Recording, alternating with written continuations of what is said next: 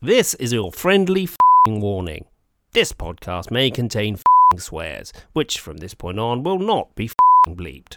If my family did listen to this, I did say shit once or twice, they might be a bit shocked. Oh, Would they be shocked by that? Yeah, I'm annoyed with myself. They swear like troopers. Right. That's why I was disgraced by it. I'm annoyed. Growing up. Do you have... I've just turned off the recorder there. I've turned it back on again now, but just because Caroline's made this remarkable revelation that she was a non-swearer and has become a swearer.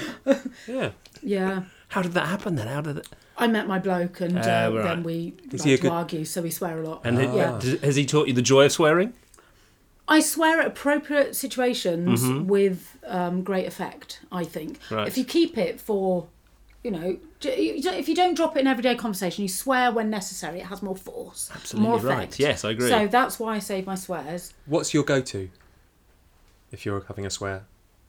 Do I have to say it? I No, feel you don't embarrassed have to now. say it. No. Well, Simon, you're a fuck's sake. Oh yes, any bit of F wording. Yeah. I'm probably the opposite of what you're saying. I overdo it. Okay. Definitely. Ask my children. It's quite disgusting. Massive bell end. That's what I find myself. Mine's very non-feminist. Twatty twat twat. Twatty. Yeah, twat. I hate twats. Twat. I don't. It's a horrible word. It's a a great word. Use it. It's a great word. It's really terrible. emphatic. It's not feminist. I should Do you ever get frustrated in here and have a go at yourself? Oh my good grief! I'm sorry for the people next door. Really? When they have like children's workshops next door, I'm sure they. Are you effing and jeffing? I'm a right old rage monster. Are you? Yeah. It's extremely lovely though that in order to express that you said, "Oh my good grief." Oh my god.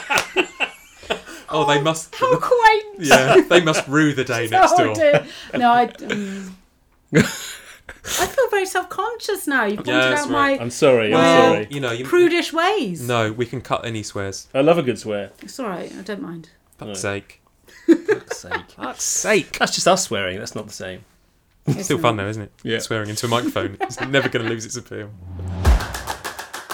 Hello, and welcome to Something Out of Nothing, a podcast exploring the nature of creativity. Attempting to discover what, if anything, creatives in different fields have in common. To do this, two friends with inquiring minds and a propensity to wang on at each other about creative stuff decided the best way would be to talk to other creatives and see if we can tease their secrets from them. He's Simon White, a writer and advertising type. And he is Neil Smith, an illustrator and graphic designer.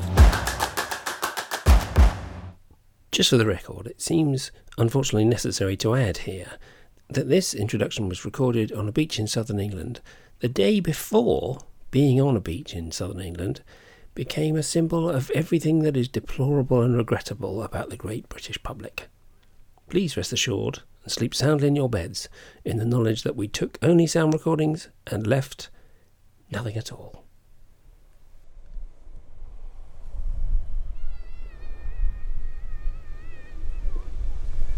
By the sea, Simon. Yes, that sound you can hear is not a sound effect. That is a genuine ocean. Yeah, we're genuinely sat on the beach down at Hove, almost 2 metres apart, on this pebbly beach. It feels great to be by the sea. It's lovely, isn't it? It's very beautiful. I love the seaside. You're not so keen? I'm not a massive beach fan. I like to look at it. I prefer to look at it from like a cliff top or whatever. Yeah. It's a good view, the sea, rather than I don't want to be in it or on it. Yeah, okay. I think I felt like that for most of my life. It's only relatively recently where I've had this. I found enjoyment in A, being by the sea, and B, getting in there and having a bit of a swim. I feel like I find it quite life affirming. I can see that. Yeah. I get the theory. Yeah. Yeah. For me, to quote a great hero of mine, Douglas Adams, actually one of his characters, that water is not something I like to go into in any great detail. This guy just walked straight past us into the sea. Yeah. No messing about. Yeah. Get in there, son. Yeah. He does look fresh. Rather him than me. Is all I've got to say about that. No, I'd follow him in there. I mean, not in a predatory way. Neil, there's nothing stopping you. I can't go in my pants. Why not? We've got an interview to do. Oh yeah. Oh, good point. Maybe later. So here we are. This is episode 4. It is, yeah. Who'd have thought we'd get to episode 4, Simon? I know. Public demand. We don't know what public demand is because we're so far too cowardly to look. Yeah. But there's a couple of firsts for this episode. Yeah. It's the first episode where we do not mention Star Wars. Yeah, but you've done it. You've gone and mentioned it in. Oh shit. Yeah. Okay. So yeah, you've in a funny sort of way, you've made it about Star Wars. By just Oh no. First woman we've interviewed, Simon, Caroline Rudge. Yep. Who is a completely brilliant fine artist and animator. Yeah. Based in. She was utterly lovely as well. Yeah, really. Didn't know her at all. Not- Neither of us had met her. She just sort of Yeah. was up for it and sort of welcomed us in. Two complete strangers asking her stupid questions, which she was really nice. Yeah, really, really cool about it, and it was amazing being in her little studio, which is quite. She's sort of taught herself to do the animation side. She's properly trained, inverted commas, properly trained fine artist, but taught herself to do the animation. Is the art school chip on your shoulder come out? Stop it. And we'll get into my chip later. We'll get into a bit of that. Sure. It's never far away. Never far away. So yeah, when we chat to her about her, we spend quite a lot of time, and Caroline is very, very happy to talk about her most high-profile collaboration, which is with the superstar writer Neil Gaiman and rock star Amanda Palmer. Yes, she animated a poem of Neil's, which Amanda had read, and she reads rather beautifully. We'll put a link in the details of the podcast. It's well worth checking it out. She collaborated directly with those two titans of the media world. She did. I've seen recently. I don't know if haven't kept up, but I did see recently that there was some kind of controve surrounding their relationship. Well, I'm hopeful, Simon, that Neil Gaiman will listen to this podcast because because it features one of his collaborators. I think he's almost bound to, Neil. It's a certainty, so I don't want to put him off by bringing up what you're about to bring up. Okay, then I shan't. No, so leave it there, okay? Okay. Neil, you're welcome on this podcast anytime. Absolutely, but also, so is Amanda, who you're a bit of a fan of, aren't you? Yeah, I'm a fan. I like her book, The Art of Asking. It was recommended to me by the excellent Lee Chalmers, who said, if you're interested in reading about creativity and what that means, you could do an awful lot worse than read that book. And I read The Art of Asking by Amanda Palmer and thought it was great. She got us the interview with Caroline as well, I think. She did indeed, yeah.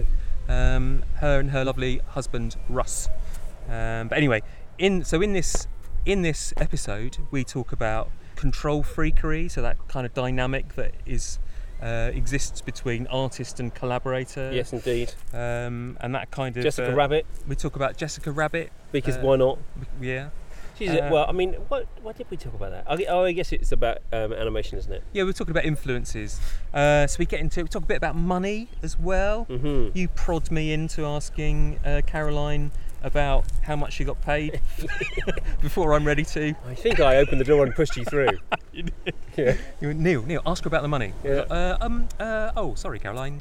Do you So she was very, very cool about it. It was slightly apologising for me having asked, but also finishing the question. Yeah, look out for me trying to apologise while I'm asking a question. Yeah. But she was super cool about that. It was. I think it's interesting stuff because we don't talk about it. It generally doesn't get talked about how. I know that a lot of people look at what you do, illustration and stuff. You make a living out of drawing. Yeah, that's right. And that's not generally spoken about, so it's worth bringing up every now and again with us. Yeah, definitely. I mean, a lot of creatives are freelance creatives. I guess there is a fair portion of professional creatives who are freelance. Yes, and there is. I mean, if you're the money side is nobody gives you a job. You just got to do it. No, that's true. But and the money side of it doesn't feed your creativity in any way. No. But it is certainly part of being a creative. Well, it has to feed you. Yeah, that's literally. Yeah, literally. So I think it was, it was a question worth asking, and she was very gracious in answering. She was, yeah. We talk a bit about post-war confectionery. Yes. And the long-running, the longevity of the Kit Kat campaign. Longevity of the Kit Kat campaign. But most importantly, we talk about her sort of brand of creativity and how she makes things, why she makes the things she makes, and this episode also features an absolutely cracking anecdote about dealing with rejection. Yes, it does. A splendid portrait anecdote. Hang on for that to the end. Yeah, definitely worth waiting for. So let's get in there then. This is episode 4 with Caroline Rudge. What the world needs now is another podcast from a couple of middle-aged fools.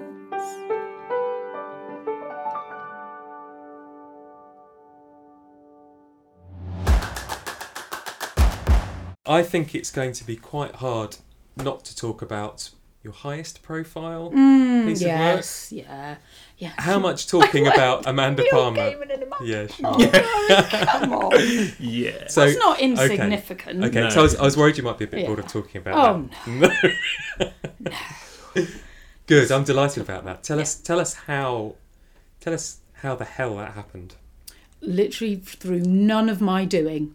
So I work freelance for companies, animation companies. Yeah. There's a particular one based in Bristol called Creative Connection, and the guys that run that company are like super fans of Amanda Palmer. Yeah. Proper like paid up members, and I think they went along to like private gigs that she did and Patreon gigs. And if you've read her book, The Art of Asking, you know, You've you have actually read done the it book, with The Art of him, Asking. You'll kind of know where she's coming from. Yeah. And so they fully subscribe to her as, you know, in money and soul. And so She's like a way of life to people. she is, isn't she? yes. And I can see that. So I've been along to some of her gigs, and you can really see how she just captures people. And because she rips out her heart, wears it on her sleeve, and she's there, open and everything she's amazing to watch. And they contacted her, and, you know, The Art of Asking, well, you know, hi Amanda, you're amazing. Can we do something with you? And, you know, the timeline was very slow, and we heard back from her, you know, maybe you could, you know, animate a song from my album or something. Yeah. We met her, we got in conversation, she said, well, how about you do an excerpt of the audiobook? So, you know, that transpired. You know, not being trained in animation, but I've worked for this animation company for years and years, somehow, you know, blagging my way to working with famous rock stars. You know, okay, I'll go with that. So it didn't come from them. It was the poems by Neil Gaiman. So after we did that, I think she was testing the waters to Right. see whether we could do this Yeah. and whether we could do it well. And we did, and she loved what we did. And then a few months later, she was like, I've got a project you might like. You know, wow. Neil's got this poem.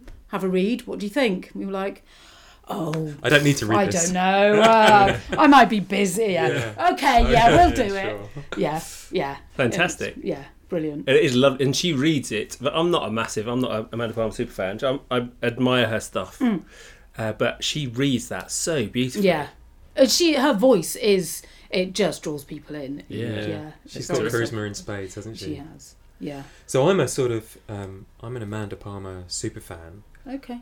insofar as I've read the book and thought it was great. Yeah. And I found Yeah. myself. I think you're just a fan. No, that's true. No, Yeah. I'm just a fan. Yeah. No, you're definitely. Yeah. Oh no, the super I'm a fans yeah, are very. You haven't got yeah. the T-shirt. No, I've got a T-shirt. or the tattoo. But great book. Yes. And for a sort of almost like a manifesto on, you know, have an idea Yeah. and make it. Make Yeah, it. Once make you've it had the happen. idea, do Yeah. it, create it. Yeah. you know. Which is exactly what you've done then, by the sounds of it, with this project. Yeah. But she was so generous in, you know, and Neil as well, in giving this. First name terms. Oh yeah, of course. Yeah. I mean, we've spoken over Skype. Had a rough for dinner. Clearly, we're pals. Yeah. But the generosity in just giving us this poem and saying, well, make your art from this poem, from this art. You know, there are no rules. You go and do what you want from this, which is amazing. You know, it's like the dream project. Yeah, that's almost not a brief, isn't it, as well? Yeah. And, you know, from that, we had ideas, we worked at them. Some ideas didn't work and we had to go back to the drawing board and do it all again. But that's part of the creative process, you know. But in the end, we came out with something that everybody was super proud of. And how were they in terms of feedback or changes or anything? Was there Was it collaborative in that respect, or was it just... It was kind of, months of me doing my thing and going, trust me, I really am doing something. It just takes a really long time. And then, 6 months later, here's something we can show you. And it's like, this is great. And here's 2 pages of things that maybe we can have a talk about. Okay, so it was collaboration. Proper collaboration. And there were bits that I thought, I'm not sure about that, but why don't you try this? That, like and a there client. were bits that they were going, not sure about that, and I said, no, I like that. So it worked both ways. Okay, that's great. Yeah.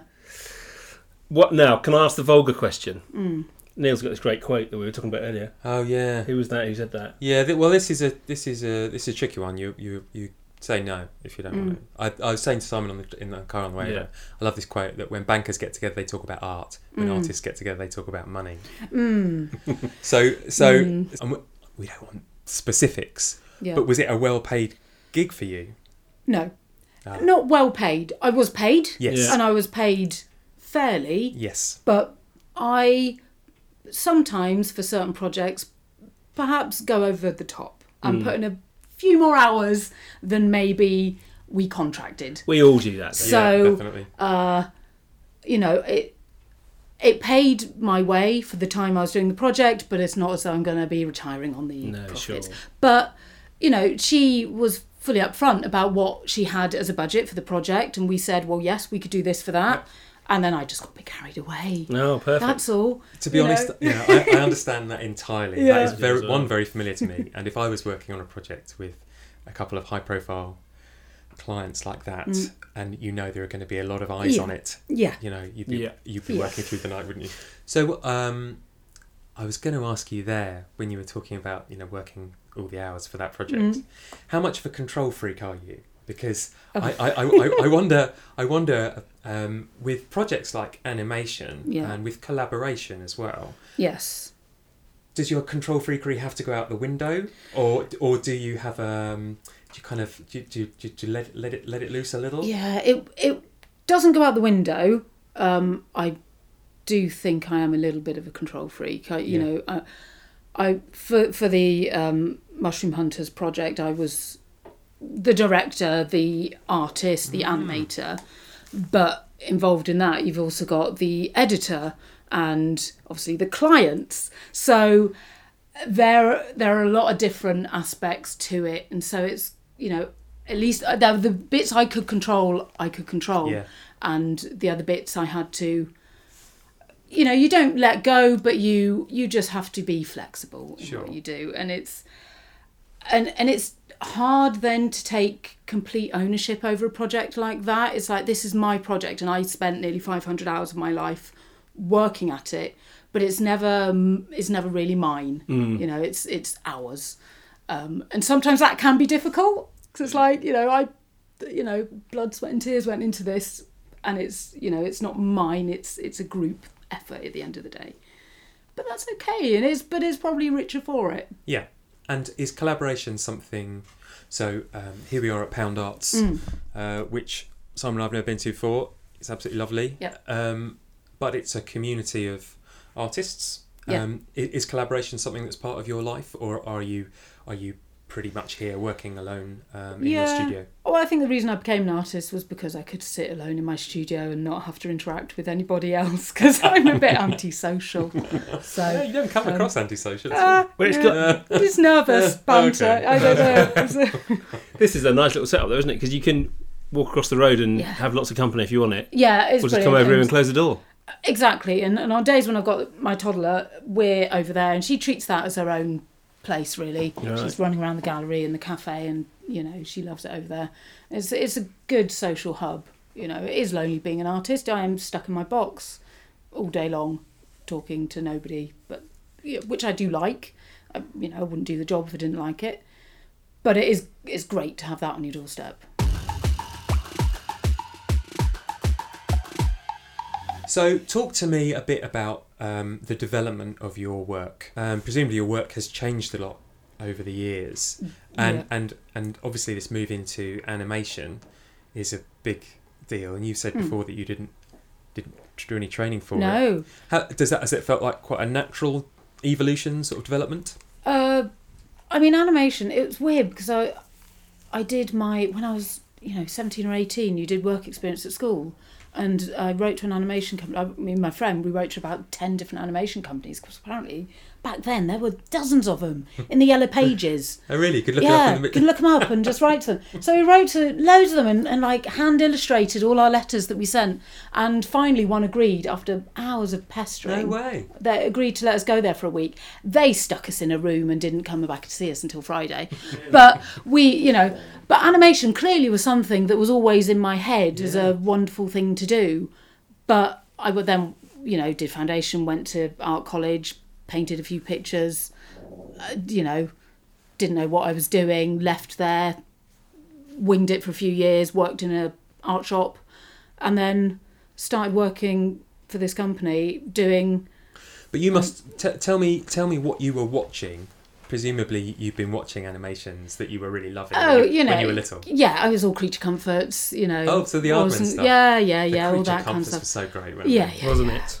Yeah. What about Morph? Oh yeah, Morph. He was my friend in childhood. Yeah. Was he? Yeah. He was everyone's friend, wasn't he? Yeah. Yeah. The Tony Hart Gallery. Yeah. Oh yes, I'm sure I submitted more than one picture to Tony Hart, and I don't. What about cartoons and things? Yeah, I was an arty kid. Drawing was my thing. Yeah. I was always that kid in class that, the arty kid in class that would draw cartoons of the teachers. Making everyone else feel terrible. Yeah, exactly, yeah. But that was the one thing I was good at. It's not like I was great at anything else. I had my one thing. Yeah. I wasn't sporty. I wasn't particularly clever at words. I was shy, that was my thing.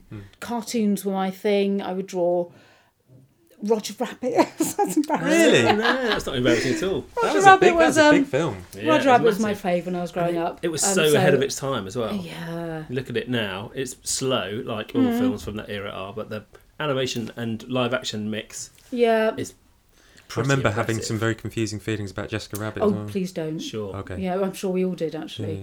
Yeah. I think a lot of that comes from her voice. She's got the voice, was it? Really? Well, she's got such a sexy voice. Is it Kathleen Turner? Is it? I think so. Yeah. It's that sort of treacle over gravel, come to bed sort of voice. I think we need to move the conversation on. Sorry. This is a family-friendly podcast. It might not be. So you used to draw Jessica Rabbit? Yeah, no, it wasn't Jessica Rabbit. Okay, sorry, it was I can't get it Roger. out of my head. That was you. Roger. Exactly. Sorry, that was me. I remember obsessively drawing that Darren Bunny. Right. Cartoons were my thing when I was little. So were you drawing sort of googly eyes, funny cartoons? Which wasn't particularly mature, but that's where I got started. Sure. And do you feel like that feeds into does this, just moving into animation, does it feel right to you? It's weirdly just full circle, isn't it? It was, but since the age of 18, it hadn't crossed my mind. For 20 odd years, it hasn't. That's 20 odd years. 15 years, it hasn't. It didn't cross my mind that I would ever be doing that. Yeah. You're a long way from googly eyes and cartoon rabbits now. Yeah. Good. So having been a successful fine artist for a long time, how did you get into the animation? Was it? Did you know the guy at CC Animation, or did he approach you? The guy that was running the company, or at least he was, I think at the time, his dad was running this company where we went to. It was doing visual minutes where we went to various kind of corporate events, and you'd set up these big kind of foam boards and draw like murals of the event that was going on, which I was rubbish at. Somehow they let me do it. So that live drawing at events? Live drawing at events. Oh yeah, I've been offered a couple of those, and they scared the hell out of me. Oh, and the squeaky pens, and you're in the middle of a thing, and you're like, and everyone goes quiet. Who's making that noise? So I wasn't ever brilliant at that, but then it's a very different those kind corporations kind of then wanted these things made into videos, which then turned into animations, which then it all grew from there. So it was just pure chance that I was there at that time that the company started doing Sort this of sort pure stuff. chance, but you that sounded like you're out of your comfort zone and prepared to go outside your comfort zone. Yeah. It's also quite nichey as well, isn't it? I mean, I do a bit of animation or work with animators, and most of it these days is all digital animation. Yeah.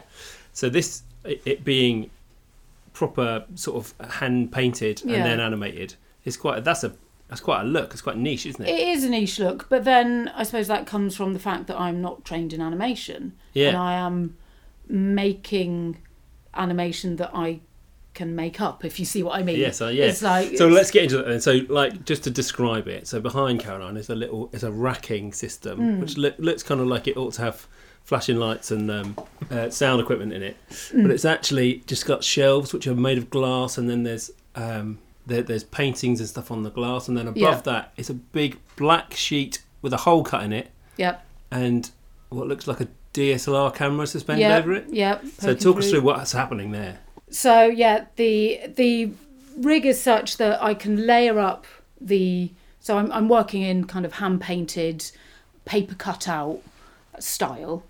So every element of it is painted and then cut out and layered up.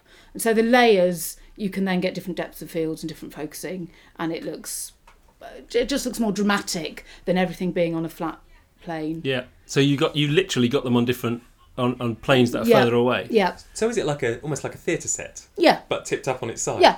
Yeah, absolutely. And, I'm just trying to black out the light and reflections by putting the boards across the top and covering the camera up, and it's... So you got a black cloth over the camera like they did back in Victorian times. Yes, yeah. Amazing. Yeah. We were talking on the way over about your work. There's something slightly Victorian about it. Yeah, there is. Yeah. It's got a sort of glamour. I'm looking at your paintings behind you. Yeah. There's gold leaf. These beautiful portraits you've done, set against sort of metallic, golden, textured backgrounds. They're quite sort of opulent. Yes. But they've also got a seriousness about them. Yes, that's true. Yeah, they're I suppose like modern icon paintings. It's you've got that kind of gorgeous gold embossed kind of backgrounds, and then you've got very contemporary figures. Yeah. I've got one there smoking a cigarette, and yes. Another one holding a dead rabbit, and so it's kind of just taking that kind of Renaissance medieval kind of look and twisting it a little bit. And there's some of the dark stuff that we got looking at a couple on the easel here, which are birds with human heads, which is really I love one of those. I paint lots of dead birds and wings, dismembered wings, and just weird stuff like that. You're quite drawn to the macabre. Yeah, and then I paint self-portraits with me as a bird, but I don't know why. I mean, that's a logical step. Yeah. It looks it looks slightly unsettling. That's the idea, I guess, isn't it? It's gothic, isn't it? Gothic. Yes, it's definitely got a gothic sensibility. It's fairy tale. I'd say that. Yeah, it definitely makes me fairy think, tales. Yeah. And I'm trying to describe your work at you. Self-important, middle-class, deluded, straight white men, bleating on and on and on and on and on and on and on about inconsequential arty shite again.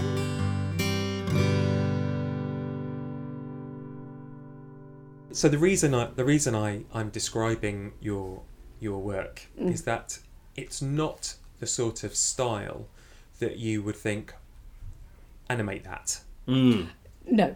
It feels like it's feels painterly. Yeah, it does feel painterly. Yeah. It feels like to chop up one of your paintings would feel slightly like sacrilege. Do you know what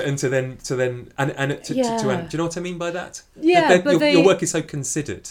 I suppose the animated work that I do is, I'm not going to say more slapdash than the kind of paintings that I do, but it's less detailed. It's got to be a little bit less detailed. If I have to draw like 14 arms just to make a second of film, then it's I can't spend... You're not going to spend 2 weeks on each one. Exactly. No. So it's a slightly looser style, let's say, that I'm using in the animation work, but it still means I can get my paintbrushes out, which is what I love doing. And so there's also the stuff that the NHS one, which is kind of explainer video. Yeah, and it's quite dry, the subject matter, but it actually, the animation lifts it and makes it feel like it's fun and jollies it along, basically. Yeah, it warms it up, doesn't it? I mean, your style is going to... So a lot of the animations I do are, explainer videos and kind of corporate videos and things like that. You find a lot of this stuff, well, I find anyway, that a lot of them, the time they want them animated because it is dry. So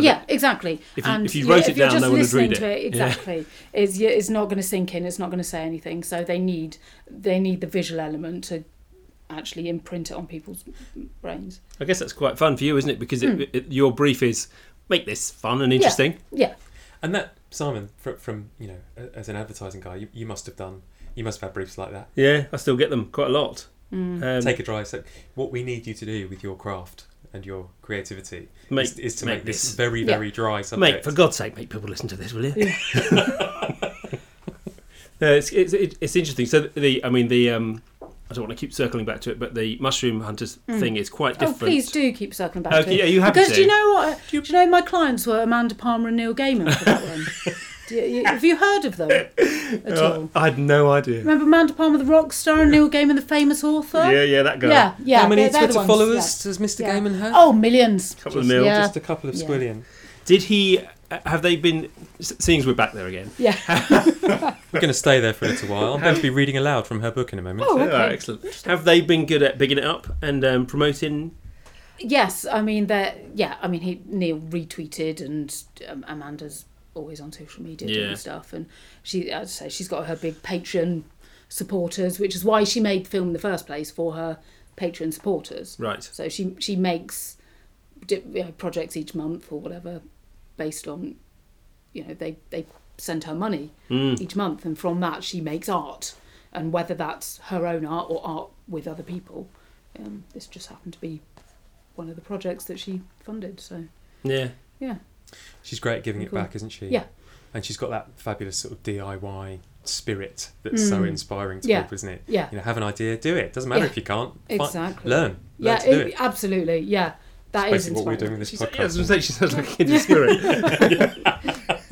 Yeah, totally. So when I was reading her book, I found myself underlining a few things, as I am wont to do.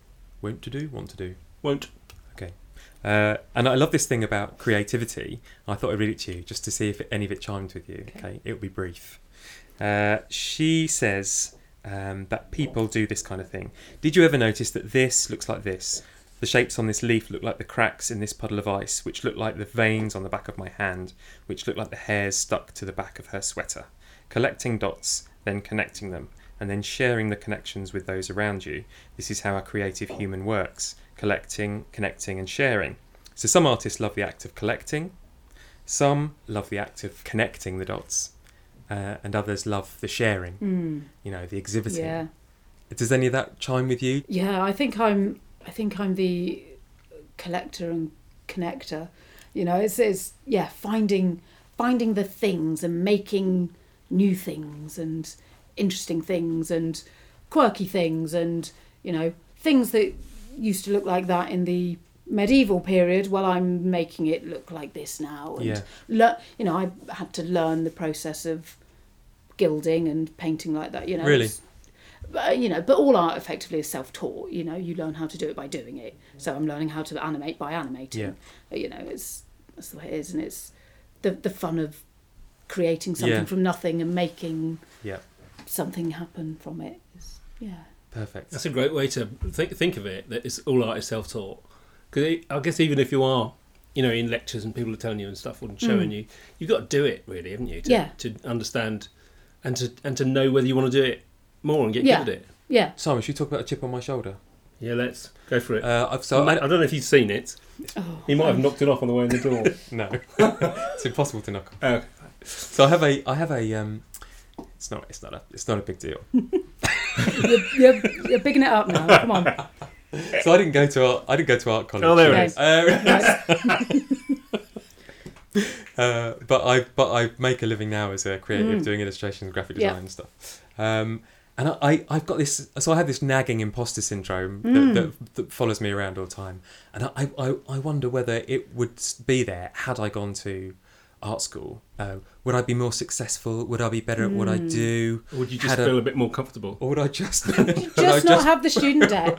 I mean, have the student debt. Oh no, I don't worry. I went to university. Oh, I've got okay. the student You've debt. got the student debt. I just studied the wrong thing. Okay. So I want to talk to you about art college, and you did feel like you didn't really learn anything there. Oh well, it's not like I didn't learn anything. It was I was painfully shy. I didn't like going to art college where I was getting random people just ripping apart what I was doing. Because I didn't really know what I was doing, because I'd just left home and I was a student, and you didn't know when you're 18. Well, I don't know what I want to be as an artist. I had absolutely no idea. My work was shit.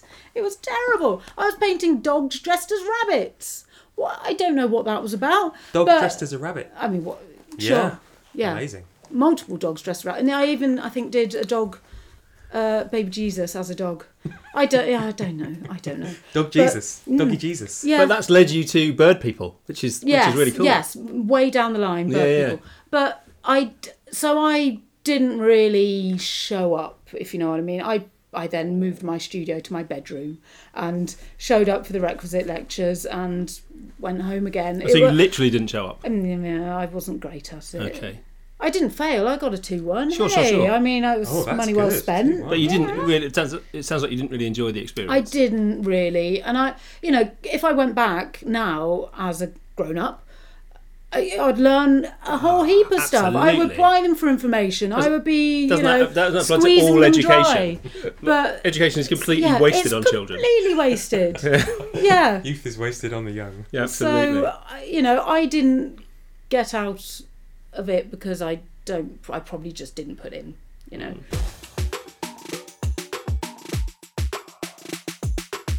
I would like to talk to you about the nuts and bolts of your process. If you are going to settle in, you've had an idea for a piece of work, could you hold our hands through exactly how you're doing it? Does it start with drawing?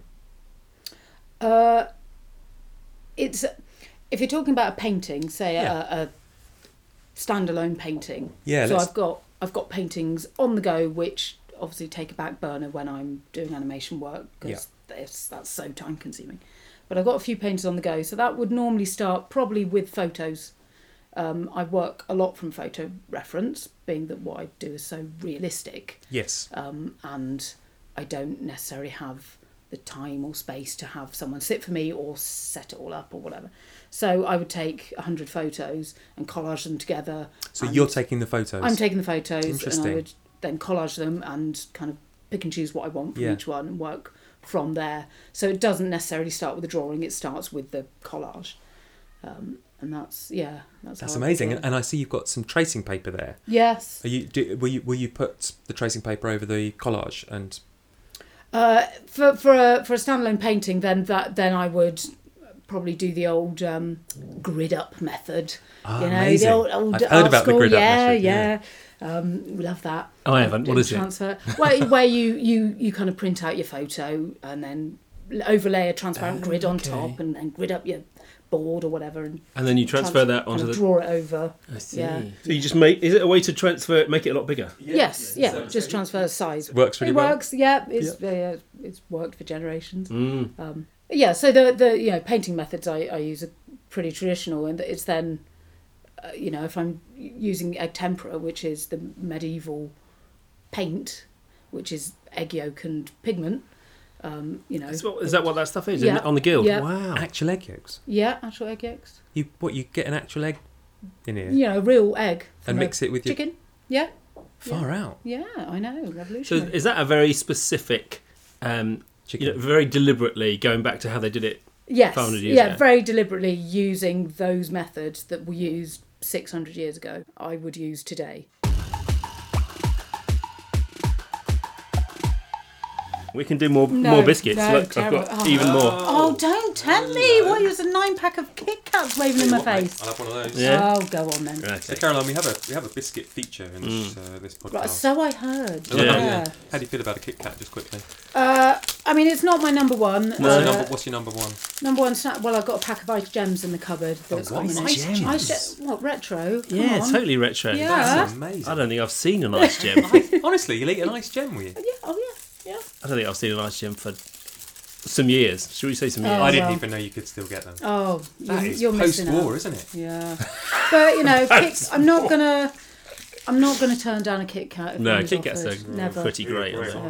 What do you think about the variations on a Kit Kat? I used to love a Kit Kat Chunky, and then they changed them. Did they? Have they changed? Hang on a minute. They've changed the Chunky. Well, this was a few years back, and I haven't gone back to them because they messed with it, and it just was not the same. Really? Yeah, I think Kit Kat Chunky was probably one of the best, what they call brand extensions, because it's basically just a finger of Kit Kat, which has been. What was it you were talking about? Scaled up. Gridded up. Yeah. Nice. Oh. Yeah, Kit Kats was great. And they're also, in advertising terms, I think the Have a Break, Have a Kit Kat it's got to be over 70 years old now. Yeah. It's one of the longest running ad campaigns. Yep. And it still feels, it feels like it could have worked quite happily in that post-war, have a break, have a Kit Kat sort of voice. And it still works now. I love that. Have a break. Have an Ice Gem. Go on. We were going to talk about discipline and procrastination. Oh, yeah. Because I work at home, I get distracted by householdy things like hanging the washing, loading the dishwasher and putting it on during the middle of the day, that kind of thing. Endlessly. But basically, I'm pretty good because I know I've got bills to pay. Yep. But I still get drawn into taking the bins out and all that kind of stuff. Easy to do. But you're different in that you're in this very lovely studio. Yep. Do you ever, and really looking around your studio, I can't see any opportunity for procrastination apart from possibly your iPad. Yeah, the internet. The internet is fatal. I do need to turn that off occasionally. I didn't think that I procrastinated until I had a child, and then realised that I had frittered away my life doing nothing, and now I have 0 hours in my day. Exactly. And any minute that I get to work, I have to work in those minutes. Yeah. So, having a child is a brilliant motivation to work because hours are precious. Children might be the ultimate procrastination, I think. Yeah. Having them. Yeah. You're also, Simon, the ultimate act of creativity. Sure. Hell yeah, it's my greatest collaboration. Do you have anything to, do you have periods of reflection where you can get away and have ideas? Like, are you a runner, or do you? No. Are you good at giving yourself time to be bored to have ideas? The act of painting is incredibly boring. If an animation that can take me 300 hours, I'm sat on my bottom for 300 hours making something. There's a lot of time to be thinking. And you're not thinking about necessarily what you're doing because thinking about it. I can't sit in silence. I listen to podcasts. I listen to audiobooks. It's the only chance I get to read. So, there's a lot of stuff going in my head while I'm sat working. That's fascinating. So you're not necessarily, or not at all by the sounds of it, focus on what you're doing because you've already decided you're doing it, and now you've just got to do it. So it doesn't require your full attention. I mean, it's not like I'm Jackson Pollock that's like all absorbed in his expression. No, it's not like that. I'm it's not something you can literally think about every brush stroke. So what about so I was talking about the giant chip on my shoulder and a sense of imposter. Have you ever felt anything like that? Have you ever had? Oh, I'm winging my whole career. Honestly? Yeah. It's a relief to hear you say that. Yeah. But that's okay. Because, we all are, aren't we? I mean, I'm not the only one that's just pretending I know what I'm doing. But you don't have, like, dark nights of the soul about, maybe it's still going to fall apart. You seem quite confident in your... Oh, no. Every time a job finishes, I think, am I ever going to get another job? Okay. And, is the one I've done good enough? And are they going to just see right through me? But, I work hard and I do a good enough job, so that's the seems to be working out. That's the freelance life, isn't it? Is that at the end of when a job finishes, you spend, well, I do anyway, you spend the second half of any job wishing it was over, and then by the time it's finished, you're like, oh my god, that might be it. I'm never going to work again. So what about that whole you're only ever as good as your last job thing? because that's the thing they remember. Yeah. We had a really interesting chat with a filmmaker called Andy, and he was saying that he makes quite a lot of videos for companies and things like that, corporations, and he says some of his best moments are getting to see the film in the company of the people who've commissioned it, present it, but to see their reactions to it. No, I just want to hide in a box. Really? Yeah. So would you not want to be in the room? You just like no, send it to because them? all I can see are the things that I could have done differently. All right. That's I wish one day I could just see my own work through somebody else's eyes, just to make sure it's okay. But you never can. All you can see is like... So arrange some sort of amnesia. Yeah.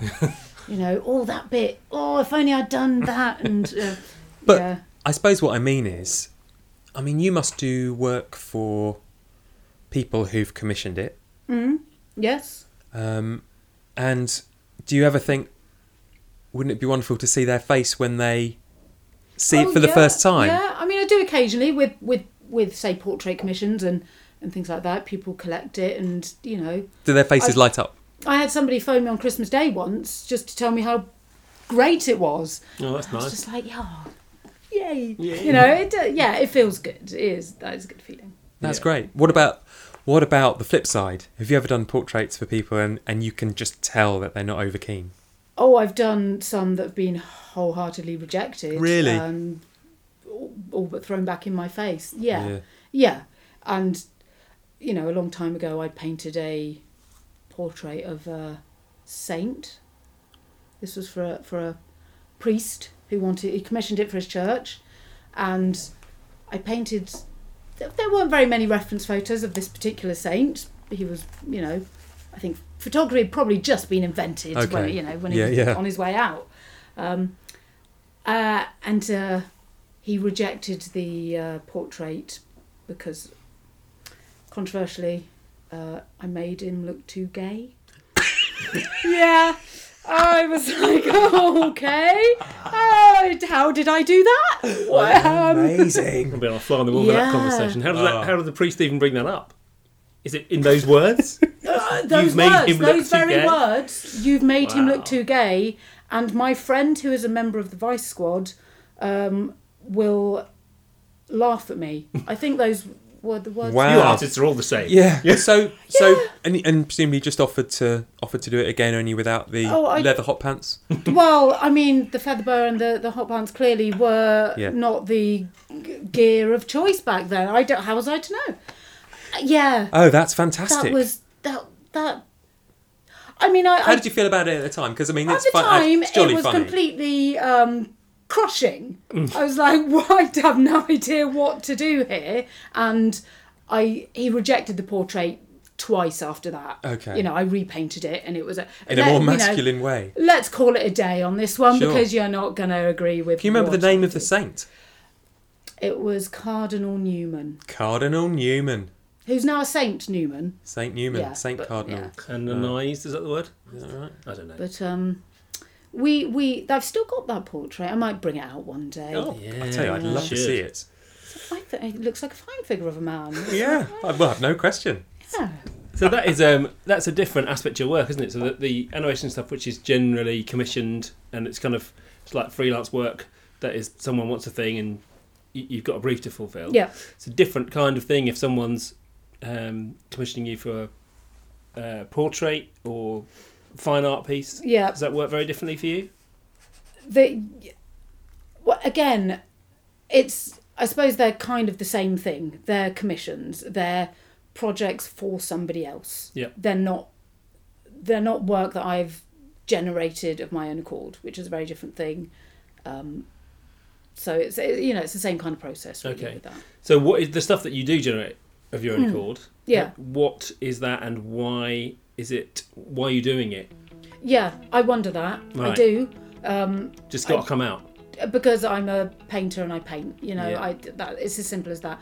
But I suppose having the commission work means, it takes up a lot of my time. But then the time I do get to make my own work, I can make whatever the hell I want. For no other reason than I want to make it. It's not because I want to sell it or, try and earn a living from it. I'm making it because I want to paint that picture.